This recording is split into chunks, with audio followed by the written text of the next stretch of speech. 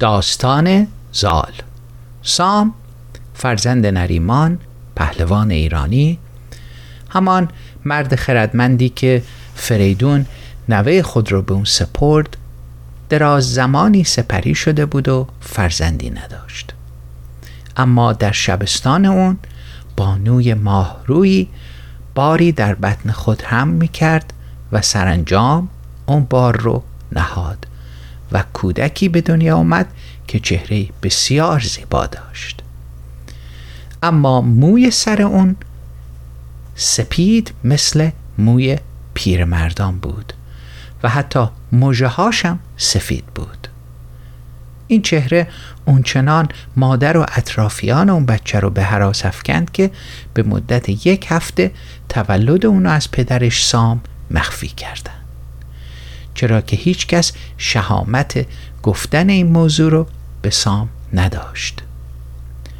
کسی نمیتونست باور کنه از پدر و مادری زیبا مثل سام و بانوی شبستانش کسی چنین بچه‌ای به دنیا آورده باشه که از آغاز مثل پیراست.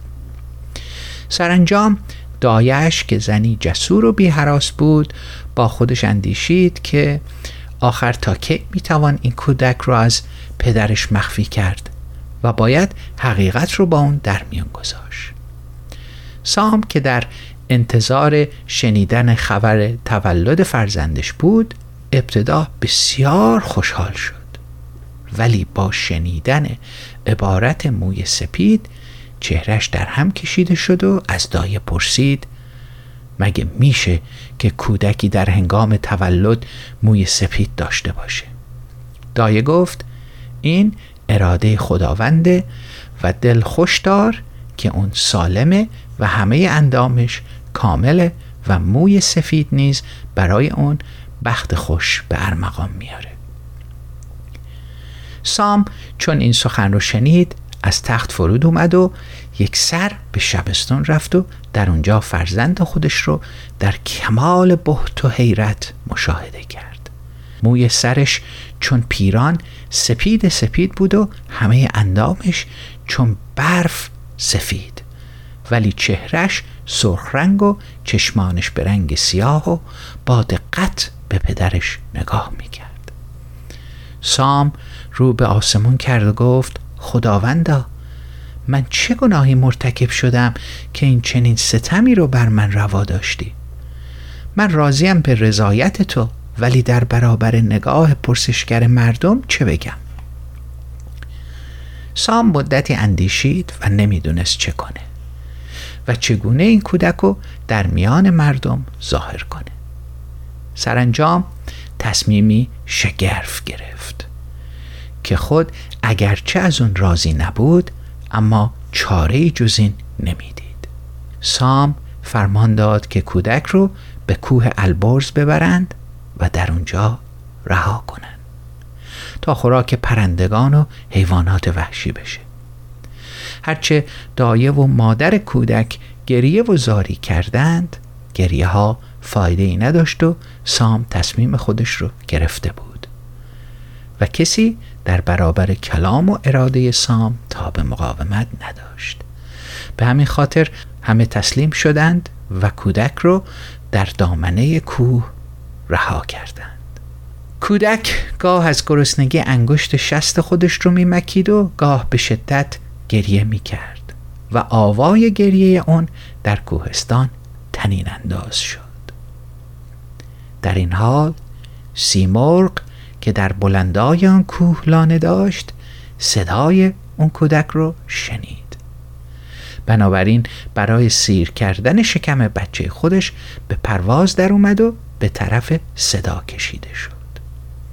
اما به ناگاه کودکی رو دید که برهنه در میون خاک و خاشاک رها شده و با خودش اندیشید که اگر پدر و مادرش پلنگ هم بودن اونو در زیر آفتاب سوزان رها نمی کردند و اونو حداقل در سایه جا می دادن. سیمرغ با این اندیشه که طعمه خوبی برای بچه هاش پیدا کرده به طرف کودک به پرواز در اومد، ولی در همون حال به نیروی اهورا در دل سیمرغ مهری نسبت به کودک پدیدار شد. پس فرود اومد و به نرمی کودک رو در میان چنگال خودش گرفت و اونو به نزد بچه هاش برد. سیمرغ و بچه هاش به اون کودک که به شدت وحشت زده شده بود و میگریست نگاه کردند. مهر کودک در دل بچه های سیمرغ هم نشست و از اونجا که نمیتونست به کودک شیر بده به شکار رفت و لطیف ترین بخش شکار رو در دهان کودک میگذاشت تا اونو بمکه و قوت بگیره و به این ترتیب کودک بدون شیر و با خوردن گوشت لطیف و خون حیوانات پرورش یافت و دراز مدتی روزگار گذشت و نوزاد به جوانی برومند تبدیل شد. سالیان چند از رها کردن کودک در کوه البرز گذشت و سام تقریباً ماجرای داشتن فرزند خودش رو به کلی فراموش کرده بود. شبی در خواب دید که سواری از سرزمین هند به طرفش میاد و به اون وعده پسری برومند رو میده.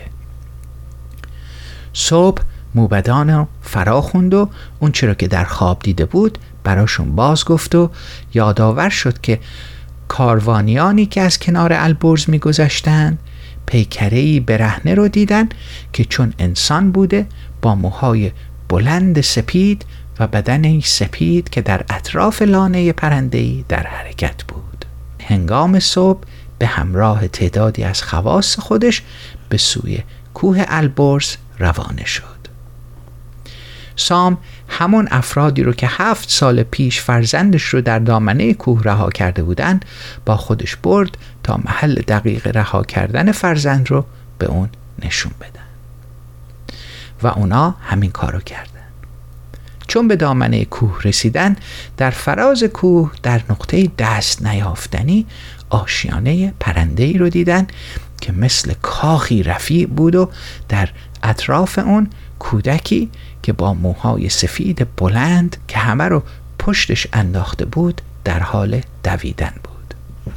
سام و اطرافیان اون هر چی کردن نتونستن از کوه بالا برن و خودشونو به اون آشیونه برسونن و کودک به محض مشاهده عده‌ای که در دامنه کوه بودن احساس خطر کرد و به سرعت به آشیانه و در کنار بچه های سیمرغ رفت.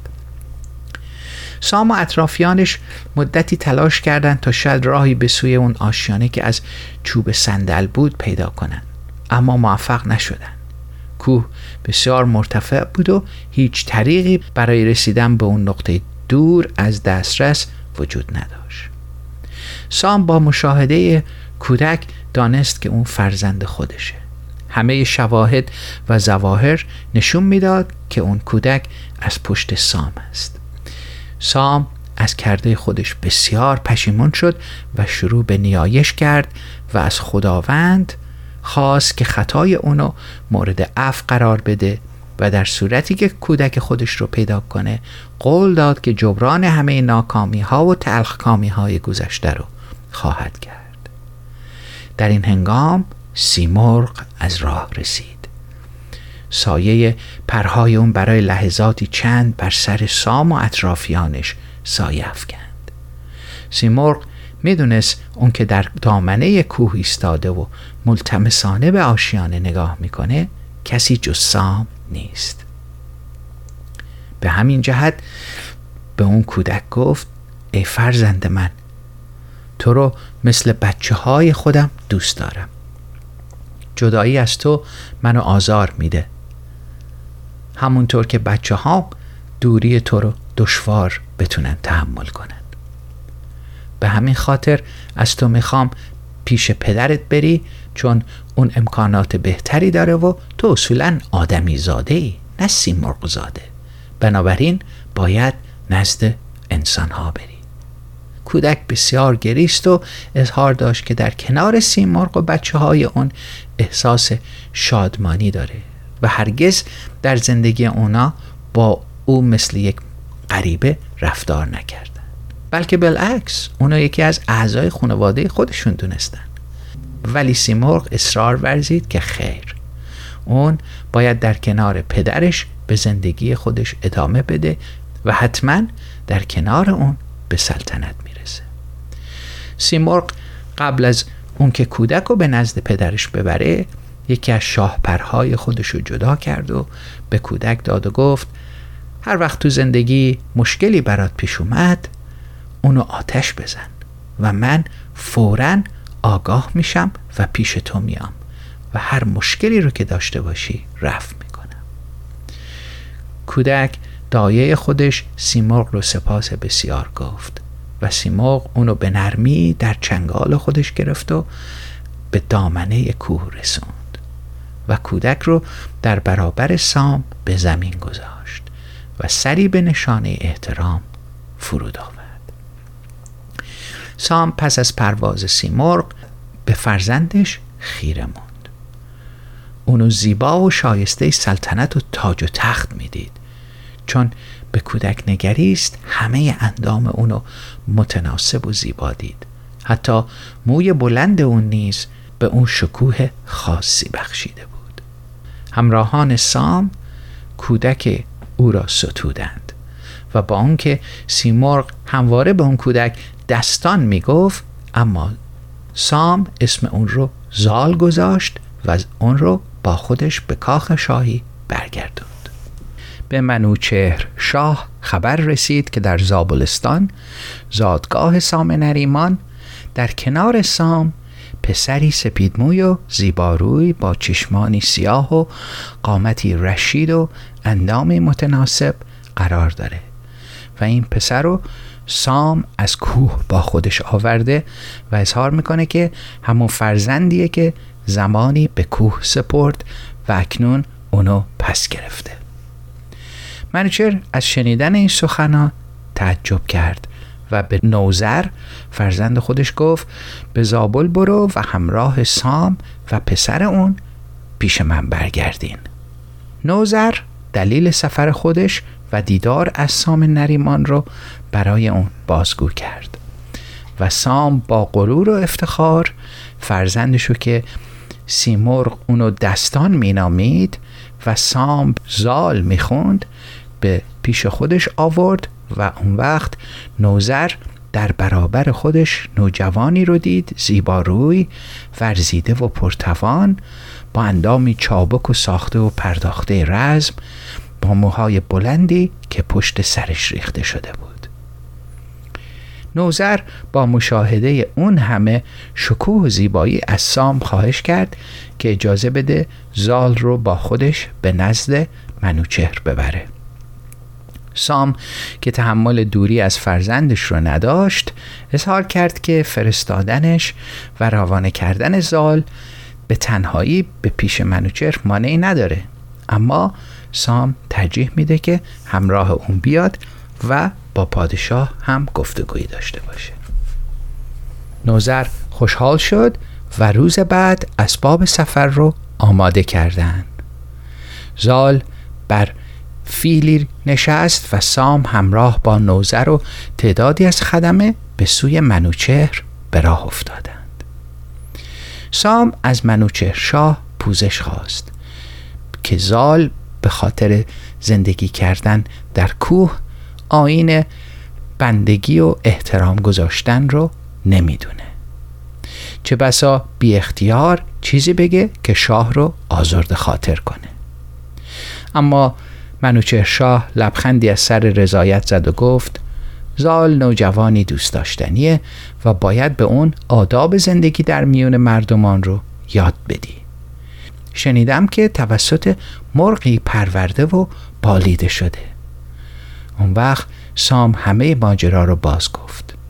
منوچهر با بهت و شگفتی همه این صحبت‌ها رو گوش کرد و اون وقت به سام دستور داد که آموزگاران و مربیانی برای پسرش در نظر بگیره تا اونو آداب زیستن در میان مردم بیاموزن و با روحیه وطن دوستی و عشق به میهن آشنا کنن. منوچهر شاه پس از شنیدن داستان پرشگرف زال و آگاه شدن از این ماجرای حیرت انگیز از موبدان و ستاره شناسان خودش خواست که ستاره اقبال زال رو بررسی کنند. اونا پس از تأمل و تعمق بسیار گفتند که اون پهلوانی شجاع و مردی دلاور و صاحب خرد و اندیشه والا خواهد شد. و منوچهر شاه از این پیشگویی بسیار خرسند شد و به اون جامه زیبا و اسبان تازی با یراق و ستام زرین و شمشیرهای زیبا و نیام زیباتر بخشید و باز به دستور منوچهر برای اون همه تجهیزات سواری و جنگ رو آماده کردند تا در این عرصه کار آزموده بشه و توانایی جنگ داشته باشه. و منوچهر فرمانی صادر کرد که به موجب آن حکومت همه زابل و دنبر که شهرستانی در هندوستانه و مای که اون هم شهر دیگه از شهرهای هندوستانه به سام و پسرش زال واگذار بشه. وقتی سام این همه محبت و لطف رو از منوچهر شاه دید، به پا خواست و زمین ادب بوسید و تقاضای بازگشت به نیمروز زابلستان رو کرد و شاه رخصت داد. چون به نزدیکی سیستان رسیدن، مردم را از ورود اونا به سرزمین خود با فرمان حاکمیت سیستان، زابلستان، مای و دنبر آگاه کردند.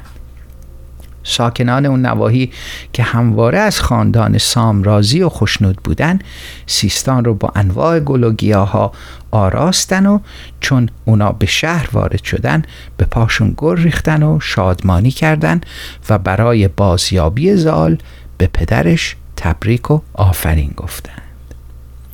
سام چون به زابلستان وارد شد، همونطور که منوچهر شاه فرمان داده بود، نخستین وظیفه ای رو که برای خودش دید همون آموزش آداب دینداری، ملکداری و هنرهای رزمی و شاهانه به پسرش زال بود، با این اندیشه که جانشینی برای خودش داشته باشه.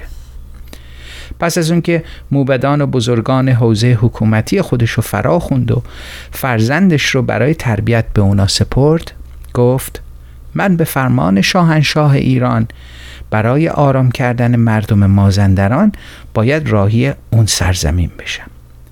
فرزندم اکنون از همه وجودم عزیزتره و من در جوانی مرتکب اشتباه بزرگی شدم و اونو به کوه سپردم و کوه با حد توان در پرورش جسم او کوشید و حالا نوبت شماست که ذهن و روان اونو پرورش بدید.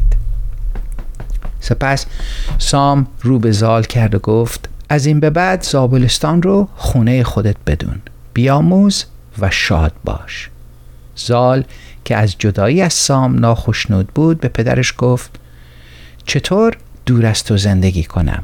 سام گفت تو آینده‌ای خوش داری، چرا که ستاره شناسا گفتن که اختر تو درخشانه و آینده‌ای روشن در پیش روی توه و روزگار رو به شادی و خوشی بگذرون. پس از آن سام سپاهی عظیم گرد آورد تا راهی مازندران بشه و زال تا در منزل اونو بدرقه کرد و سپس سام اونو در آغوش کشید و ازش خواست به کابل برگرده و مقام سپهبدی رو در اختیار بگیره و به تخت عاج بنشینه و اداره شهرهای تحت فرماندهیش رو پذیرا بشه. پس از حرکت سام به سوی مازندران، مدتی زال به امور سرزمین تحت حاکمیت خودش رسیدگی کرد و روزی تصمیم گرفت که سری به سایر مناطق تحت حکومت خودش بزنه و از مای و دنبر هم دیدن کنه. زمانی که در مسیر خودش به کابل نزدیک شد، مهراب حاکم کابل به پیشباز اون اومد و هدایای گرانبها برای زال آورد. مهراب از جمله امرای منطقه بود که چون قدرت مقابله با سام رو نداشت، همه ساله هدایایی رو برای اون به عنوان باج و خراج میفرستاد و سام نیز از موقعیت اون به عنوان حاکم کابل حمایت میکرد. مهراب به زال خوش آمد گفت و مهمونی باشکوهی به افتخار اون برگزار کرد و از زال پذیرایی شاهانه به عمل آورد. زال چون درایت و هوشیاری و خرد مهراب رو دید، اونو نزد همراهانش ستود. همراهان زال به اون گفتن دختری که چهرش از خورشید درخشانتر و زیباتره. دختر خوشقد و قامتیه و موهایی مثل شبق مشکی داره و چشمانش به 2 نرگس خواب آلوده و مژگانش تیره تر از پر کلاغ و ابروانش چون کمان ترازه و فراتر از همه بسیار پاک دامن و دوست داشتنی و مهربانه. دختری فرمان بردار و رام که یار پدر و مددکار همسرش در آینده خواهد شد و هر مردی به داشتن چنین فرزندی افتخار خواهد کرد. زال از شنیدن این سخنان شیفته دختری شد که هنوز به چشم ندیده بود و فقط توصیف اونو شنیده بود. در فردای اون روز که درباره دختر مهراب چنین سخنایی شنیده بود، مهراب به نزد زال اومد و گفت بزرگترین آرزوی من اینه که روزی تو را نه در پایگاه حکومتی که در خانه خودم پذیرایی کنم و تو مهمان من باشی و در ازای اون هرچه گوهر و زر دارم به پای تو میریزم. زال گفت من نیز این مهمانی رو دوست دارم، لکن میدونم که پدرم سام از ورود من به خانه شما آزرده خواهد شد، چرا که ما دین بهی داریم و پاک دین هستیم و تو کافر و بت پرست و مصلحت نیست که پاک دینان به خانه کافران روند. اگرچه مهراب از این کلام زال که با این صراحت گفته شده بود رنجیده خاطر شد، با این حال سخنی نگفت و تنها پاسخی که داد هرچه شما اراده فرمایید. مهراب آزرده از کلام زال به شبستان خودش نزد 2 فرشته‌ای که بسیار دوستشو می داشت رفت تا زنگار از روح خودش پاک کنه. در اونجا با سیندخت همسر محبوبش که در زیبایی بی همانند بود و با دخترش که چون خورشیدی در میان زنان می درخشید به گفتگو نشست. مهراب در عین اون که با سیندخت گفتگو می کرد نگاهش متوجه دخترش رودابه بود که هر روز زیباتر و زیباتر می شد. سیندخت از مهراب درباره زال پرسید و مهراب در برابر رودابه از زال اینگونه سخن گفت: جوانی است بلند قامت، خوش سیما، خوش اندام، چابک، صاحب خرد و درایت، نجیب زاده، شریف و فرمان بردار پدر که میشه به اون اعتماد و تکیه کرد. تنها عیبی که در اون میشه دید موی سپیدشه که بسیار بلند نگه داشته، که این عیب نیست بلکه به وقار و زیباییش جلوه بیشتری میبخشه. همه این سخنان رو رودابه میشنید و بی اختیار به جوانی که تا کنون ندیده بود دل باخت. روزی رودابه با چشمانی خیس از گریه نزد ندیمه های خودش رفت و با اونا به گفتگو نشست و از عشق عمیق خودش نسبت به زال سخن گفت و اضافه کرد از روزی که وصف اونو شنیده و اگرم لحظه خوابیده رویای اون به سراغش اومده. اکنون با همه وجود زال رو میخواست. ندیمه ها به هم نگاهی کردن و سری به تأسف تکون دادن و بزرگترین اونا گفت شرماوره که دختر مهراب کابلی شیفته جوانیشه که توسط مرغان پرورده شده. و ندیمه ها گفتند و از زال به بدی یاد کردند. اما سرانجام شکیبایی رودابه به پایان رسید و بر سر اونا فریاد زد: بس دیگه، اگه در یک دست من ماهو بگذارید و دست دیگرم خورشید رو بگذارید، من فقط و فقط زال رو میخوام. رودابه بازم به عشق خود نسبت به زال پای فشرد و اظهار داشت که جز اون کسی رو نمیخواد و باید ترتیباتی فراهم آورند که اون جوان زیباروی مو سپید رو ببینه. ندیمه ها قول همراهی و همکاری دادند. فصل بهار بود و آخرین روزهای ماه فروردین و کناره های رودخونه کابل آکنده از گل لاله. ندیمه های رودابه به بهانه چیدن گل به کنار رودخونه می رفتن که در آن سوی رود زال زر چادر زده و اقامت کرده بود. دختران می خندیدن و ترانه می خوندن و گل می چیدن. صدای خنده دخترها توجه زال رو که جز آواز مرغان و چکاچک شمشیرها صدای دیگه‌ای رو نشنیده بود به خود جلب کرد. از یکی از نزدیکان خودش پرسید اینا کی هستن؟ اون مرد گفت اجازه بدید برم و جویای هویت اونا بشم و بازگردم. مرد چون بازگشت گفت که اینان ندیمه های رودابه دختر زیبای مهراب هستند که برای چیدن گل به این اطراف اومدن. زال چون این خبر رو شنید قلبش برای رودابه با اون وصفی که شنیده بود به تپش اومد و به یکی از افرادش دستور داد که تیر و کمان آماده کنن و قایقی بیارن تا به شکار بره و به محض اینکه تیر و کمان آوردن و قایق رو در رودخونه قرار دادن زال به چابکی به درون قایق پرید و پاروزنان به میونه آب رفت و در میونه رود پرنده‌ای مثل قاز شنا می‌کرد. زال فریادی کشید.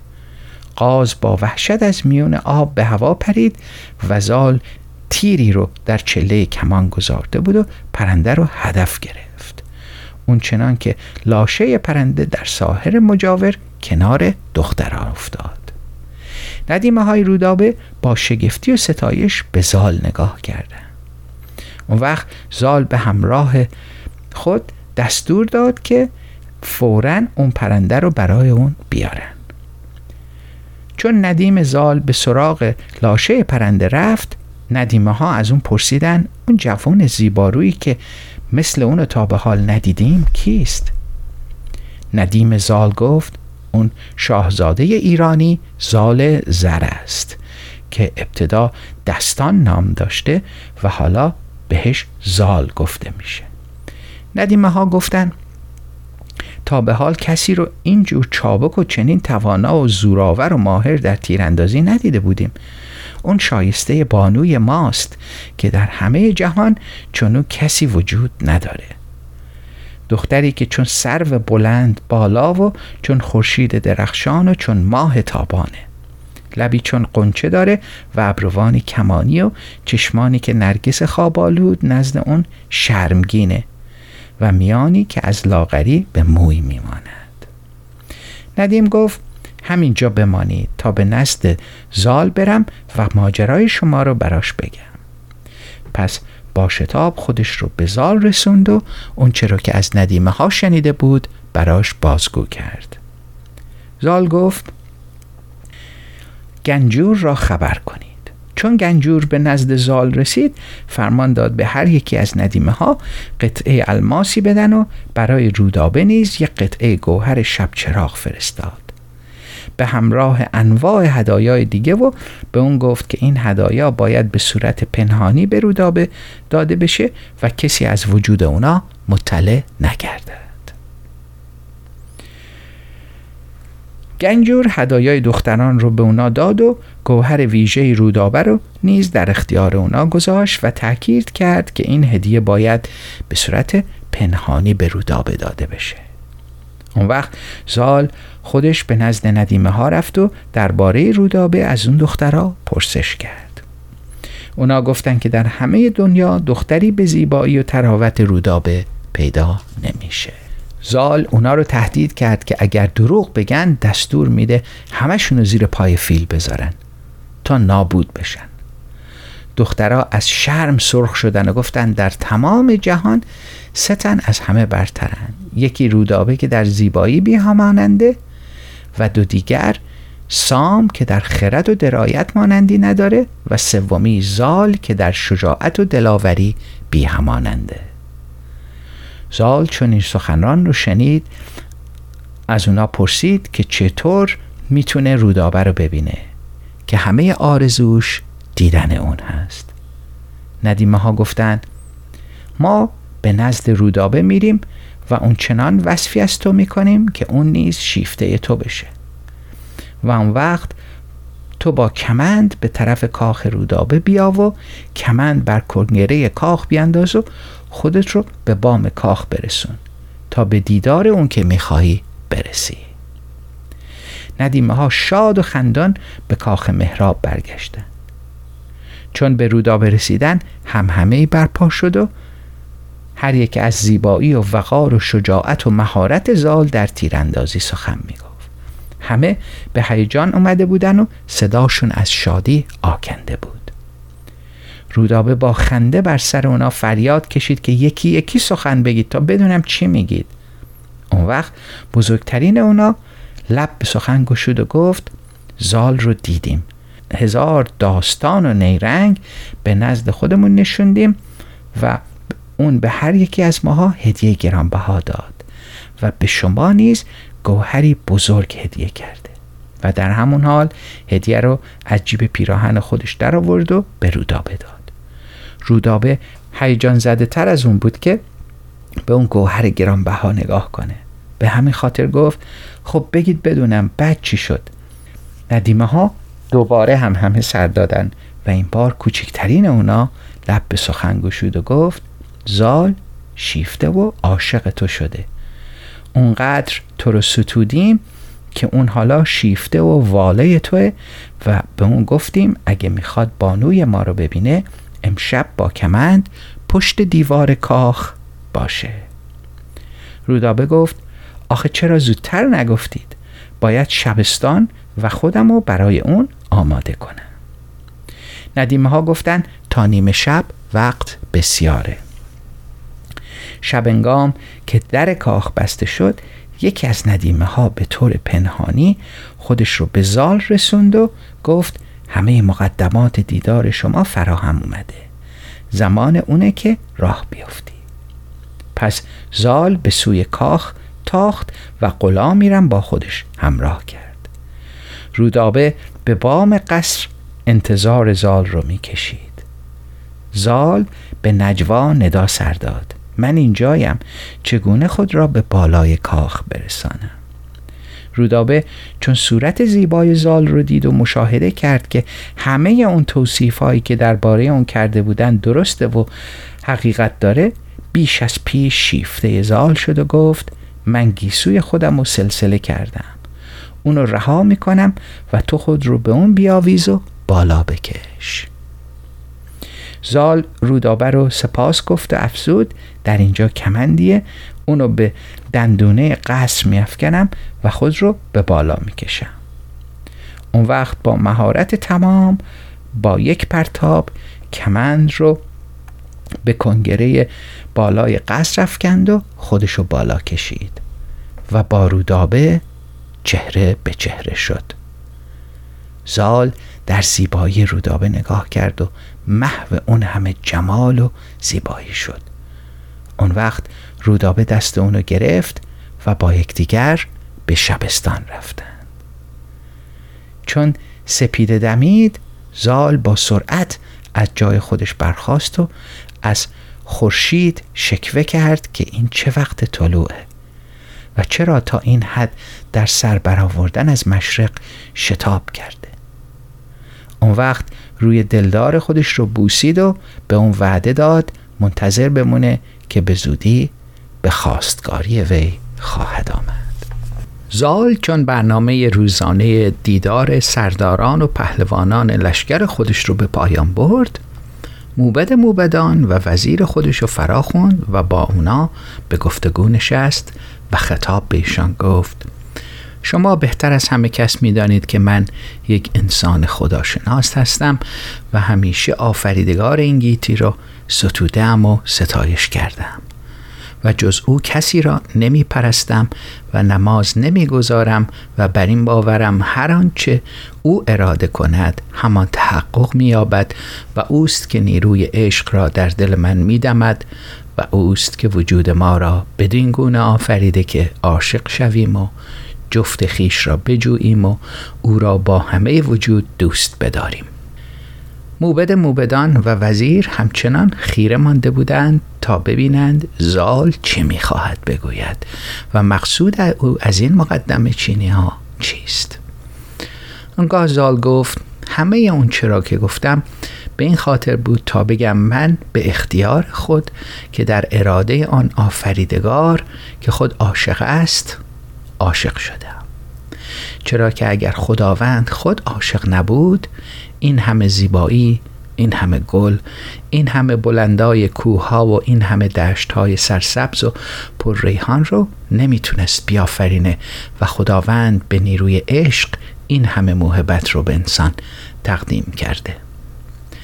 زال لحظه‌ای سکوت کرد و در چهره موبدان و وزیر نگریست تا تأثیر کلام خود رو در اون 2 نفر مشاهده کنه. اما دریافت که اونا از این کلام چندان خوشنود نیستن. پس اضافه کرد: آرزوی من اینه که از پهلوان گیتی زال زر فرزندی به جای بمونه که چون زمان هجرت اون پهلوان فرا رسد فرزندش جای اونو بگیره. پس بدونید و آگاه باشید که من شیفته رودابه دختر مهراب کابلی و سیندخت هستم. هرچند که میدونم اونا کافرن و من از جمله پاک دینانم. آیا فکر میکنید که منوچهر شاه و پدرم سام به این ازدواج رضایت دهند؟ موبدان و وزیر که این سخنران رو از زال شنیدند لب فرو بستن و کلامی بر زبان نیاوردند، چرا که مهراب از نوادگان ضحاک بود و ضحاک دشمن مردم ایران و شاه ایران بود. کسی نمیتونست تصور کنه که نوش با زهر درآمیزد و 2 دشمن خونین و دیرینه با هم درآمیزند.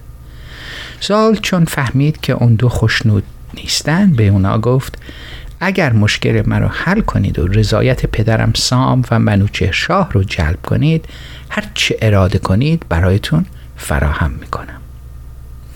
اون 2 گفتن: ما بندگان تو هستیم، میدونیم که درسته. مهراب از خاندان ضحاکه، اما هرگز شباهتی به اون دیو صفت نداره، بلکه برعکس از پهلوانان و مردان شریفه. چاره اینه که نامه‌ای به سام بنویسی و به زبانی نرم از اون بخوای که از طریق نامه منوچهر شاه رو راضی به این ازدواج کنه. اونگاه زال نویسنده‌ای رو فرا خوند و نامه‌ای برای سام نوشت و فرستاد. سپس زال پیکی تیزرو و چابک رو برگزید و اونو با 3 اسب از کابل به سوی سام فرستاد و از اون خواست که هیچ توقفی در طول راه نداشته باشه و وقتی اسبی خسته شد اسب دیگر رو سوار شه تا اسبها از نفس نیفتن. فرستاده زمانی به سام رسید که سام در شکارگاه بود و وقتی که شنید پیکی از کابل اومده به اطرافیان خود گفت: این رسول رو هرچه سریعتر به نزد من بیارید تا ببینم چی میخواد. سام با خوندن پیام زال آزرده خاطر شد و بر جای خودش مبهوت ماند و با خود اندیشید که سرانجام پرورده دد و دام هویت راستین خود رو نشان دهد. به همین خاطر شکارگاه رو رها کرد و به سوی چادر خودش برگشت و در این اندیشه بود که اگه با درخواست اون موافقت نکنه همه خواهند گفت که پیمان شکسته و اگر موافقت کنه از پیوند پرورده جانوری چون سیمرغ و یک دیو زاده یعنی دختری از خاندان ضحاک چه به دنیا خواهد اومد. سام پس از تأمل بسیار گروهی از موبدان و خردمندان رو دعوت به مشورت کرد و از ستاره شناسا خواست که به اون بگن فرجام این ازدواج چه خواهد شد و بگن چگونه ممکنه 2 عنصری چون آب و آتش رو در هم آمیزند. فرستاده زال 1-2 روزی بر چادر سام به انتظار باقی ماند تا سام به بررسی بپردازه. از طرف دیگه ستاره شناسا پس از تأمل بسیار همگی خوشنود و شادان برگشتند و به سام خبر دادند که از پیوند این 2 فرزندی پیلتن به دنیا خواهد اومد که به قدرت شمشیرش همه زشت کاران و دیوندیشان رو سرکوب خواهد کرد. همه مازندران رو به تصرف در خواهد آورد و همه دلبستگی ها و امید ایرانیان به چنین یل پهلوانی خواهد بود. پس خوشا پادشاهی که چنین پهلوانی و چنین سرداری رو در اختیار داره که همه روزگارش به کامه، چرا که هر دوی اونها یعنی زال و رودابه فرخ فال هستند. سام با شنیدن این سخنان چنان به شادی افتاد که پرشتاب نامه آماده کرد و فرستاده زال رو صدا کرد و به اون هدایایی داد و گفت این نامه رو به فرزندم برسون و به زال بگو گرچه چندان از این پیوند خرسند نیستم، لکن چون پیمان بستم که هرگز با خواسته اش مخالفت نکنم، اکنون موافقت خود رو اعلام میکنم، به شرط آن که منوچهر شاه نیز موافق باشه. زیرا همه ما ایرانیان از جمله منوچهر شاه بر این باوریم که در روز رستاخیز نیز فریدون با ضحاک در نبرد خواهد بود. آنگاه فرستاده خود رو به زال رسوند و زال با دریافت پیام آنقدر خرسند و شاد شد که از شادی روی پای خودش بند نبود. زال بعد از دریافت نامه پدر فوراً زنی رو که رابط بین اون و رودابه بود فراخوند. اون زن به بهانه فروش انواع جواهرات و پارچه های گران قیمت به دربار مهراب کابلی رفت و آمد می کرد. زن خودش رو به رودابه رسوند و نامه سام رو به رودابه نشون داد و گفت اینقدر بیهوده آزرده مباش و بدون که به اراده خداوند درهای بسته گشوده خواهد شد. رودابه نامه رو گرفت و اون رو خوند و اون چنان شاد شد که بی اختیار اون زن رو در آغوش کشید و سپس یه سربند جواهر نشون به اون زن داد و گفت این هدیه از سوی من برای زال و این هدیه رو به اون بده و بگو که آرزوی دیدار هرچه زودتر او را دارم. زن از اتاق رودابه بیرون اومد تا از قصر خارج بشه که سیندخت مادر رودابه زن را فرا خوند و گفت تو کیستی که چند روزیه به طور پیوسته در اینجا رفت آمد میکنی؟ زن گفت من فروشنده پارچه های گران قیمت و انواع جواهرات ساخته شدم. اومدم اینجا که مقداری پارچه، مقداری انگشتر و سینه‌ریز به رودابه خانم عرضه دارم. سیندخت با بدگمانی به زن نگریست و گفت پول آنچه به رودابه فروختی به من نشون بده تا باور کنم که راست میگی و الا دل روشنم از تو تیره شده است. زن گفت رودابه گفته است فردا بیایم و پول پارچه ها و جواهرات رو بگیرم. سیندخت بدگمان شد و زن رو جستجو کرد و سربند گرانبهایی رو که رودابه برای زال فرستاده بود پیدا کرد. اون وقت گیسوان اونو در دست گرفت و به گونش تپانچه زد و اونو بر زمین انداخت و با لگد بهش کوفت. با این حال زن بسیار گریست اما کلامی درباره پیام‌آوریش حرفی نزد. سپس سیندخت به نزد رودابه رفت و از اون پرسید این زن کیه و چه کار میکنه؟ رودابه که هرگز دوست نداشت مطلبی را از مادرش پنهان کنه به صراحت و با کمال شجاعت گفت این زن رابط بین من و زال زر است.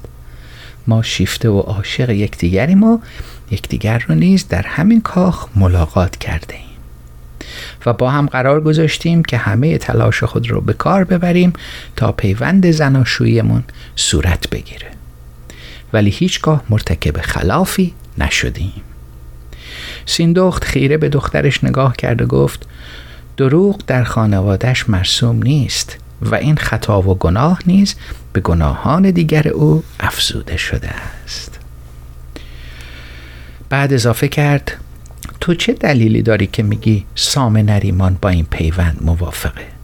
رودابه با خوشحالی نامه سام رو که از اون زن دریافت کرده بود به سیندخت نشون داد و سیندخت چون نامه رو خوند از شادی سر از پا نمی شناخت و به رودابه گفت من از این میترسم که سام از ما خشمگین شه و ریشه سلطنت ما رو برکنه، وگرنه چه کسی در همه جهان بهتر و برتر از زال؟ برای من افتخاریه که شوهر دخترم اون یل پهلوان اون شاهزاده ایرانی باشه. خوشحال باش که پدرت رو نیز به این ازدواج راضی و خوشنود خواهم کرد. شب هنگام، زمانی که مهراب پس از مهمانی باشکوهی که زال برگزار کرده بود به کاخ شاهی بازگشت و خودش نمیدونست چرا زال اینطور خرسند و شادمانه و چرا اونو به مهمونی فراخونده، به نزد سیندخت اومد. اون وقت سیندخت از قصه عشق میان زال و رودابه سخن گفت و اینکه اون دو در همین قصر همدیگر رو ملاقات کردن و پیمان بستن که تا ازدواج نکنن دست بر ندارند. ناگهان مهراب به خروش اومد و گفت هرگز اجازه نمیدم این زناشویی اتفاق بیفته.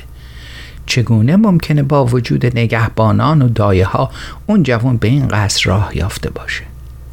مگه نگهبانان کر و کور بودن و ندیمه ها در بیهوشی که بیگانه‌ای به قصر ما وارد شه و هیچ کس اطلاع پیدا نکنه؟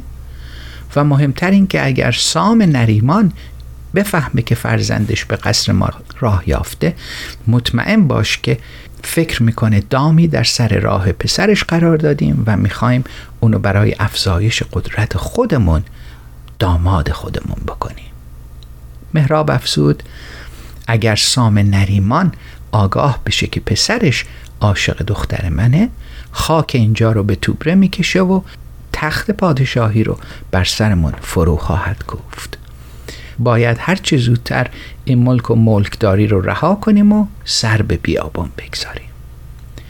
سیندخت دوباره تلاش کرد تا همسرش رو آروم کنه. پس به اون گفت اینطور نیست. سام نیز با این ازدواج مخالف نیست و موافقت خود رو در نامه‌ای به پسرش زال اعلام کرده. مهراب به سختی میتونست این سخنان رو باور کنه. به همین خاطر نامه سام رو خواست و پرسید آیا تو این نامه رو دیدی که این چنین با قاطعیت میگی که سام هم راضیه؟ سیندخت پاسخ داد بله، نامه رو دیدم. زال این نامه را از طریق رابطی برای رودابه فرستاده تا اون نیز از رضایت پدرش برای ازدواج آگاه شه. مهراب باز هم با بدگمانی نامه سام رو خواست تا ببینه سیندخت از صندوقچه کوچکی که به اون تبنگو میگفت نامه سام رو در آورد و به دست مهراب داد. مهراب با چشمانی گشاده از شوق و شور به خواندن نامه پرداخت و هر کلامی رو که میخوند چهرش گشاده تر و شادابتر میشد و چون نامه رو به پایان برد لبخند رضایتی بر لب داشت. آن وقت به سیندخت گفت برخیز و رودابه رو به پیش من بیار. رودابه گفت من مرتکب خطایی نشدم که از پدرم بترسم. پدر نیز باید بدونه که من شخص نامناسبی رو برای خاندانمون و برای ازدواج انتخاب نکردم. اون فرزند یک شاهزاده ایرانی و از جمله نجیب زادگانه و منم شاهزاده کابلی هستم و برازنده یکدیگر هستیم. با این سخن همراه مادرش و حتی گامی جلوتر از مادرش به نزد مهراب اومد. مهراب که دلنگران خشم منوچهر شاه بود و میدونست که هیچگاه خاندان فریدون با خاندان ضحاک پیمان دوستی نمیبندن، از بیم منوچهر شاه چهره در هم کشید و منتظر دخترش بود. چون رودابه از راه رسید و مهراب در اون همه زیبایی نگریست، محو تماشای فرزند خود شده بود. با این حال به خود اومد و فریاد زد این چه آبر و ریزیه که برای ما برمغان آوردی؟ رودابه آروم ایستاده سر فرو افکنده بود و نمنمک اشک میریخت. مهراب دوباره فریاد زد آیا میدونی اگه منوچهر شاه درباره این ازدواج کلامی بشنوه با ما چه خواهد کرد؟ رودابه گفت پدر غمگین و نگران نباش. اکنون که سام با پیوند زناشویی ما موافقت کرده، حتما منوچهر شاه رو نیز راضی به این ازدواج میکنه. مهراب گفت این رو بدون که حتی اگر سام هم راضی باشه منوچهر شاه رضایت نخواهد داد، چرا که اون ما رو کافر میدونه و به جهت کیش ما رضایت نخواهد داد. رودابه گریست و گفت قلبم روشن است که منوچهر شاه رضایت می‌دهد و ما با هم ازدواج می‌کنیم. مهراب با نگرانی گفت امیدوارم اینطور باشه. پس اونو مرخص کرد تا به شبستان خودش برگرد. اطرافیان به منوچهر خبر رسوندن که بین زال و رودابه دختر مهراب کابلی رابطه عاشقانه‌ای برقرار شده و زال از رودابه خواستگاری کرده و سام هم چون وعده داده بود که هرگز جز خواسته پسرش تصمیم دیگری درباره اون نگیره و به جبران ستمهایی که بر اون رفته و سالیانی چند در کوه زندگی کرده و در سایه پر سیمرغ بالیده و به برومندی رسیده هر آرزوی زال رو برآورده خواهد کرد. منوچهر چون این سخن رو شنید و به سبب کینه‌ای که نسبت به ضحاک داشت و رنج‌هایی که فریدون و مادرش از ضحاک دیده بودند و از اونجا که پدر فریدون رو ضحاک به قتل رسانده بود هرگز مایل نبود که از خاندان ضحاک هرچند که نسلی چند از اون فاصله داشته باشند در خاندان سام نریمان راه یابد. به همین روی تصمیم گرفت قبل از اون که حادثه‌ای پیش بیاد و اون در برابر عمل انجام شده قرار بگیره سام رو به حضور فرا بخونه. سام چون به حضور منوچهر رسید زمین ادب بوسید و بر اون آفرین گفت و خدای یگانه رو سپاس گفت که منوچهر شاه در سلامت است و سایه پرمهر او بر سر ایران زمین گسترده و همه مردمان به لطف اهورامزدا و تلاش همت شاه در آرامش و آسایش زندگی میکنند. اون وقت گزارشی از نبرد خود در مازندران و گرگساران داد. منوچهر که میدانست سام آمده تا از او بخواهد به پیوند زناشویی بین زال و رودابه رضایت دهد اجازه نداد که سام کلام خودش رو به پایان ببره. به همین خاطر گفت آفرین بر پهلوان ایران زمین، از مرد دانا و توانایی چون تو جز این انتظار نبود و نیست و هنگامی که تو رو به نبرد میفرستادم میدونستم که با این اخبار به نزدم باز میگردی. اکنون برانم که مأموریت دیگه‌ای به تو بدم و اون اینه که باید کار مهراب کابلی رو به پایان برسونی و سرزمین کابل رو به زابل پیوند بزنی تا نسل ضحاک از منطقه کنده شود و آرامش در سرزمین ایران شکل گیرد. سام مونده بود که چی بگه. به همین دلیل لحظه سکوت کرد و بعد از اندکی تأمل از اونجا که نمیتونست در برابر سخن شاه کلام دیگه‌ای بر زبون بیاره سر تعظیم فرود آورد و گفت هر چه فرماندهی همان اطاعت خواهد شد. سام دل شکسته و غمگین به زابلستان بازگشت. به زال خبر دادند که سام از منوچهر شاه فرمان گرفته تا کار کابل رو یکسره کنه و اون سرزمین رو به خاک و خون بکشه. خاندان شاهی اونا رو به اسارت بگیره و ریشه ضحاک و ضحاکیان رو برکنه. زال چون این خبر رو شنید آزرده خاطر شد و چون به زابلستان نزدیک شد با گروهی از اطرافیان و خواص خودش به استقبال پدرش سام شتافت. به محض اون که پدر نزدیک اومد از اسب فرود اومد، زمین ادب بوسید و اطرافیانش هم همین کارو کردن. سام با چهره‌ای گرفته و گره بر ابرو افتاده گفت برخیز، سوار اسب خود شو که با تو سخنی دارم. میخواهم در خلوت با تو سخن بگویم. زال پاسخ داد فرمان بردارم پدر.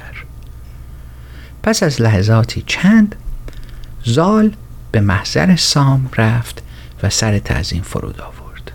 پدر و پسر در فضایی سرد و خالی از احساس با یکدیگر شروع به گفتگو کردند. سام گفت میدونم از فرمانی که شاهنشاه ایران صادر کرده و منو به جنگ با کابلیان مأمور کرده آگاهی و میدونی که من جز فرمان برداری کار دیگه‌ای نمیتونم بکنم. زال پاسخ داد پدر، شما خود فرمودید که هرگز آرزوی منو زیر پا نمیگذارید و هر اقدامی میکنید که من و محبوبم رودابه به هم برسیم. سام گفت بله، برام بودم که با شاه موضوع ازدواج تو رو با رودابه در میون بذارم، ولی شاه مهلت نداد و تا اومدم لب به سخن بگوشایم دستور داد که باید کار مهراب کابلی رو یکسره کنی تا نشانی از ضحاکیان باقی نمونه. من نمیتونستم چیزی بگم. زال گفت پدر، اگه قراره که به جنگ کابلیان بری، اول مرا با اره به تو نیم کن تا شاهد اون صحنه دردناک نباشم. سام مونده بود که این تضاد رو چگونه حل کنه. از یک طرف به پسرش وعده داده بود که هرگز خواسته اونو زیر پا نمیگذاره و پاسخ رنجهاش رو با محبت خواهد داد، و سوی دیگر نمیتونست در برابر پادشاه خودش بایسته و خواسته اونو نادیده بگیره که این رفتار به نوعی طغیان تلقی میشد و طبعا در برابر شاه قرار میگرفت. سرانجام پس از تأمل زیاد قرار شد که سام نامه‌ای بنویسه و در اون چه که اتفاق افتاده رو برای منوچهر شاه شرح بده و زال خودش نامه رو به محضر شاه ببره. حالا به داستان ورود زال به دربار منوچهر شاه گوش کنید که چطور همه پهلوانان و سرداران منوچهر به استقبالش اومدن و اونو درود گفتن و هنگامی که زال به نزد منوچهر رفت زمین ادب بوسید و او رو ستود و منوچهر اونو جوانی برازنده دید. به همین جهت در کنار خودش نشوندش و از هر دری با اون سخن گفت. سپس زال نامه سام رو به شاه تقدیم کرد. چون شاه اون نامه رو خوند لحظه تأمل کرد و گفت گرچه با این نامه بر رنج من افزودی، اما از اونجا که نامه سام به عنوان پدر تو از دل برخاسته بر دلم نشست و قصد اون دارم که به چند و چون اون بیاندیشم و با ازدواج تو با دختر مهراب کابلی موافقت کنم، اما مایلم چند روزی رو در کنار ما باشی و به من فرصت بدی. سپس دستور داد که سفره آماده کنند و ایرانیان که همواره بر سر میز غذا می‌خوردند میز شام آماده کردند و منوچهر شاه خود میزبانی کرد و شام با سرخوشی و شادی صرف شد و سپس زال مرخص شد و شب رو زال با خوشدلی و شادمانی و امید بیشتر به صبح رساند. صبح منوچهر فرمان داد که اختربینان بنگرند که ستاره اقبال آنان در طلوع است یا در غروب و ثمره این زناشویی چه خواهد بود. اون وقت زال رو به نزد خودش فرا خوند و با اون گفتگوها و شنودها داشت و زال رو جوانی فرهیخته، خردمند و دانا یافت و با اون که مرغ پرورده بود همه رفتار و سلوکش متناسب و بخردانه بود.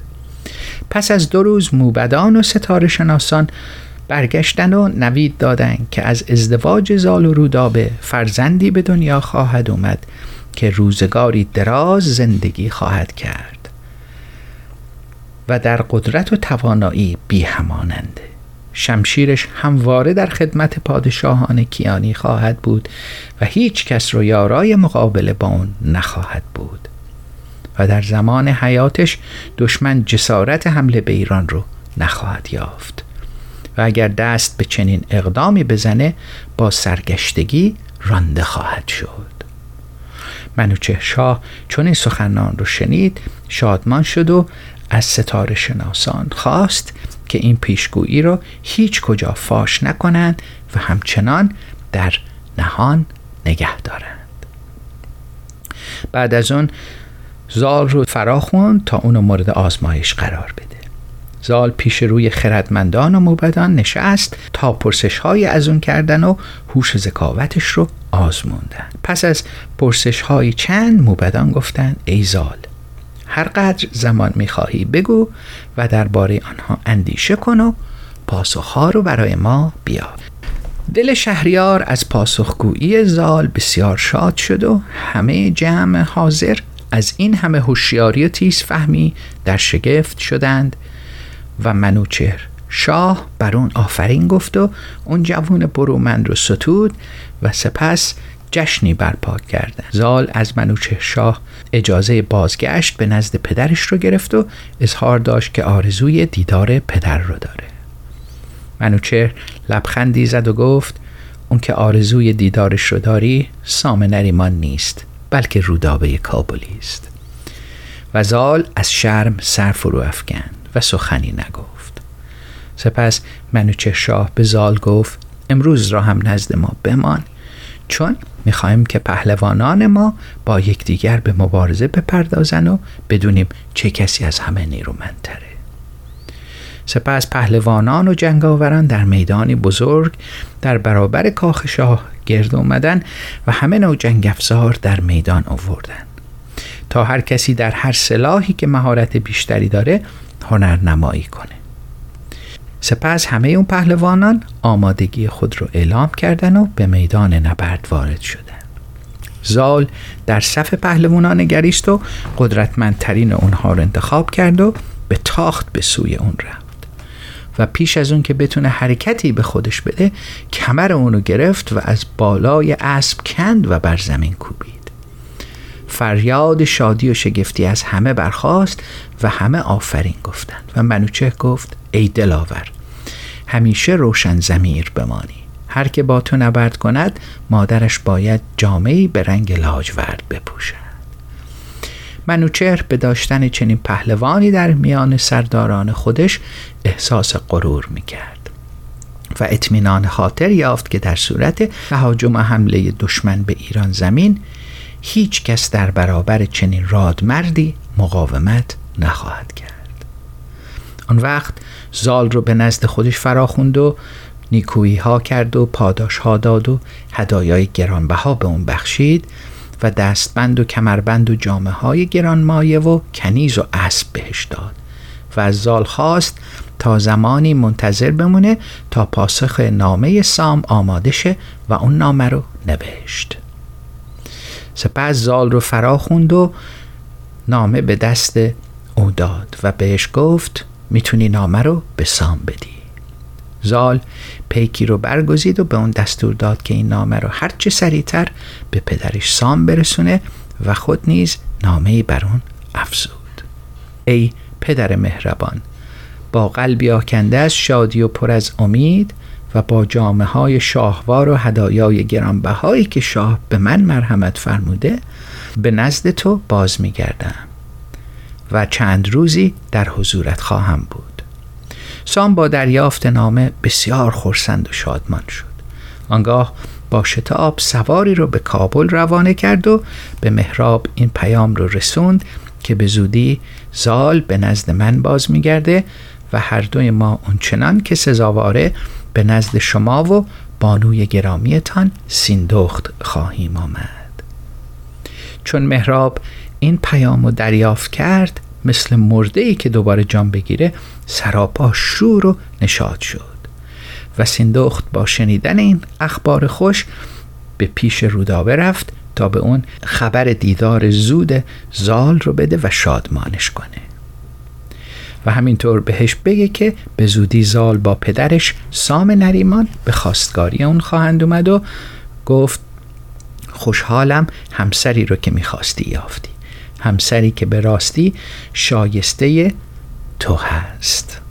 از سوی دیگر زال با شتاب و سرعت هرچه تمامتر همراه با یارانش به طرف زابلستان تاختند. با آنچنان شتابی که مرغی به پرواز در میاد و کشتی به سوی ساحل حرکت میکنه. هماره خبرها زودتر از خود انسانها میرسن و در اینجا نیز به سام نریمان خبر رسید که زال به شما نزدیک می شود.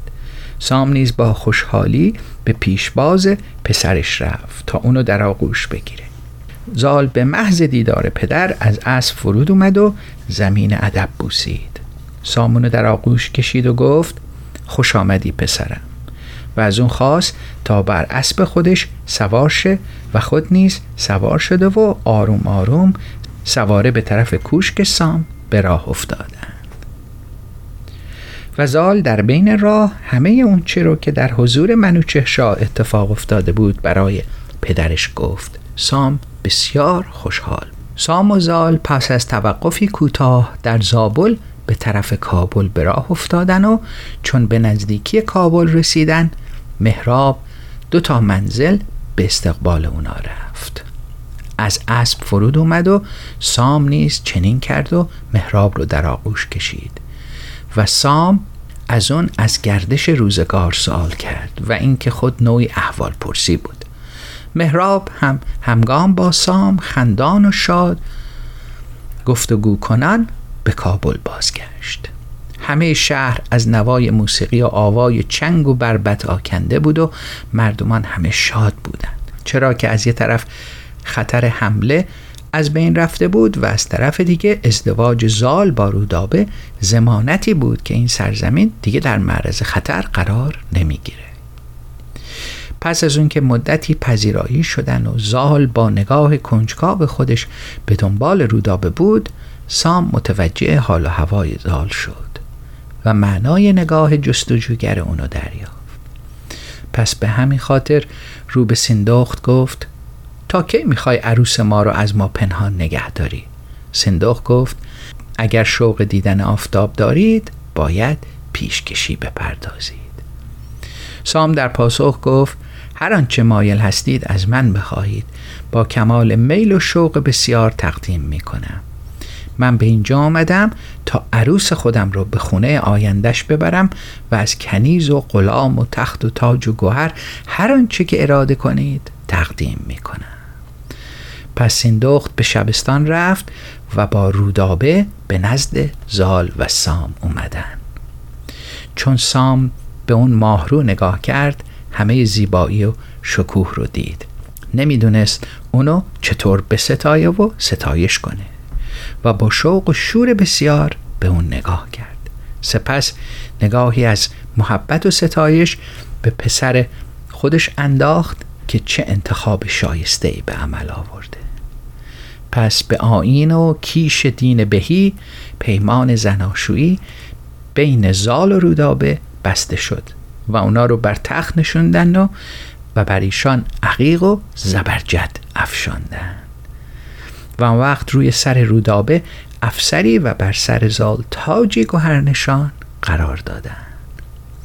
پس از 1 ماه اقامت در کابل، سام به سیستان برگشت و پس از رفتن اون 1 هفته دیگه زال در کابل موند و آنگاه تخت روانی زیبا که شایسته چنان عروسی بود آماده ساختن و عروس رو برون نشاندن و زال به همراه سیندخت و مهراب به سوی سیستان حرکت کردند. چند ماهی از این پیوند گذشته بود که شکم رودابه بسیار فربه شد و بدن خود اون نیز سنگین شده بود و انقدر دشوار بود که قدم برداره و این وزن رو تحمل کنه که در بیشتر اوقات سعی میکرد بخوابه و وقتی هم که میخواست بخوابه نمیتونست به پهلو بخوابه و اون وزن سنگین اونو آزار میداد و نمیذاشت حتی خواب به چشمش بیاد. چون زمان وضع هم فرا رسید و دردهای زایمان شروع شد، رودابه میدونست که هرگز نخواهد توانست این بچه رو از راه طبیعی به دنیا بیاره و مرگش حتمی خواهد بود. این بیم و هراس ها و این دردها و رنج ها اونقدر اونو رنجور ساخته بود که به ناگهان روزی در شبستان از هوش رفته بود. سیندخت که در کنار دخترش بود و شاهد همه این صحنه های دردناک، به نزد زال رفت و گریه کنان گفت: رودابه خواهد مرد، تو باید کاری انجام بدی. زالم گریه کنان وارد شبستان شد و نمیدونست چه کار بکنه. همسر محبوبش در برابر چشم اون داشت پرپر میشد، میپژمرد و میمرد و اون مونده بود که چه کنه. وقتی شبستان نشینان زال رو اینطور گریون و نالون و شیوه کنان دیدن، فهمیدن که کار رودابه به پایان رسیده. در این موقع زال سیمرغ رو به یاد آورد که به هنگام جدایی از اون پری بهش داده بود و گفته بود هرگاه با مشکلی مواجه شدی پر منو آتش بزن تا به کمک تو بیام. زال از این یادآوری خوشحال شد.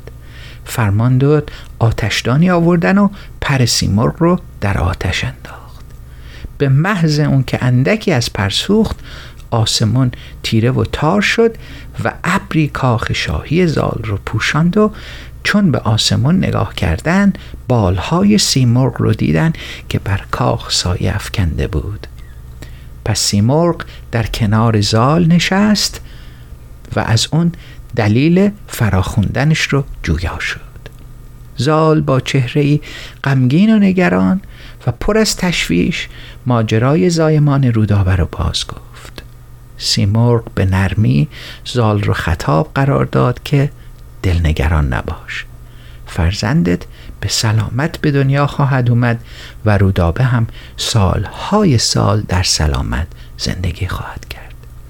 زال پرسید ای پرنده دانا و ای پرورنده من، چه تدبیری در برابر این دشواری میاندیشی؟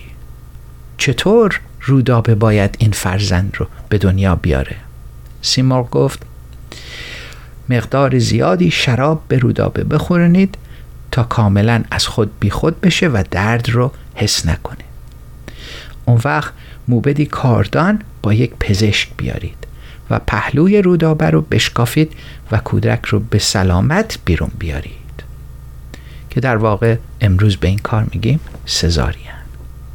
و اون وقت در همون حال که رودابه در بیهوشی و بیخیشی هست و غافل از خودش، پهلوی اونو بدوزید و گیاهانی رو که بهت میگم مثل مرهمی با هم مخلوط کنید و بر روی جای زخم بگذارید تا به سرعت خونبند بیاد و پس از اون جای زخم آهسته آهسته شفا خواهد یافت.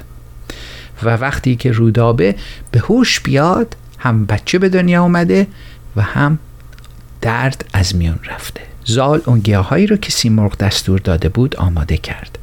همه رو با هم در سایه سابیدن و به کنار گذاشتن. بعد موبدی رو خبر کردن و اون با کاردی بسیار تیز پهلوی رودابه رو شکافت. همه در حیرت و شگفتی این صحنه رو تماشا می‌کردند. بعد از شکافتن پهلوی اون، کودک رو بیرون کشیدند، سلامت و تندرست. کودکی که از درشتی اندام مثل یک بچه 1 ساله بود و همه از مشاهده اون پسر درشت اندام مات و مبهوت شدن. اون وقت موبد اون جای زخم رو دوخت و بر روی اون همون مرهمی رو که سیمرغ دستور داده بود و زال آماده کرده بود گذاشتن. و سپس زال پری رو که سیمرغ قبل از خداحافظی کردن به اون داده بود به جای زخم مالید.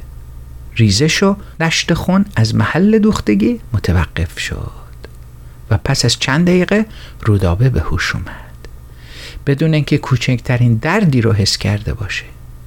چون نگاهش با نگاه سیندخت گره خورد، لبخندی از نشاط زد و با عشق به چهره خندان همسرش زال نگاه کرد و لبخند شیرینی بر لبش نشست. رودابه اون وقت خواهش کرد که فرزندش رو بیارن تا اون کودک خودش رو ببینه. و چون اونو آوردن، از اون همه درشتی و تنومندی شگفت زده شده و گفت فرزندم مثل یک بچه 1 ساله است. در شبستان همه از شادی گریه می‌کردند. زال هم از شادی سر از پا نمی‌شناخت. بر سر موبد و همه حاضران در شبستان در و گوهر افشند و با آوای بلند گفت که این کودک دارای فر و شکوه شاهی است، بنابراین نام او را رستم نهاد. سپس به دستور زال پیکره از پارچه حریر یا پرند دوختن و درون اونو از موی سمور آکنده کردن و اون پیکره کاملا به اندازه رستم بود. و زال پیکی رو فراخوند و دستور داد که اون پیکره رو هرچه سریعتر به مازندران ببرن و به سام نشون بدن. چون سام اون پیکره رو دید، شگفت زده شد و گفت اگر اندام نوزاد نیمی از این پیکره باشه خودش یلی به شمار میاد، چه برسه که به این ابعاد و اندازه. پیک به سام اطمینان داد که این دقیقاً از روی اندازه های رستم ساخته شده و دقیق هست. اون وقت سام اندام پیک رو با سکه زر پوشاند و فرمان داد که در مازندران جشن و سرور برپاشه و به همه مردم طلا و سکه بدن. چون به طور پیوسته درباره رستم خبرهای خوشی به سام می رسید و از یال و کوپال اون سخن می گفتن و از شباهتی که بین رستم و سام وجود داشت سخنها بر زبان بود. سرانجام سام تصمیم گرفت به سیستان بره و از نزدیک رستم نوه خودش رو ببینه. به همین خاطر پیکی رو به طرف سیستان فرستاد با این خبر که به زودی سام نریمان به دیدار نوه خودش رستم خواهد رفت. سام نیز از سوی مازندران با گروهی از لشکریانش شاد و خرسند به سوی سیستان حرکت کرد و چون زال پدرش رو دید از اسب فرود اومد و مهراب نیز چنین کرد و به طرف سام رفته و خدا رو سپاس گفتند که سام شادان و سلامت و تندرسته. زال و مهراب رستم رو از پشت فیل به زمین آوردند. رستم زمین ادب بوسید و بر پدر بزرگ خودش آفرین گفت و از اون که اونو میدید شادمانی ها کرد و آرزو کرد که سایه پدر بزرگ خردمند و مهربانش سالیان سال بر سر اون و خانواده‌اش گسترده بمونه. سام هم رستم رو ستود و اونو در آغوش کشید و گفت امید آینده قوم ایرانی و نجات بخش پادشاهان کیانی اکنون در آغوش پدر بزرگ خیش است.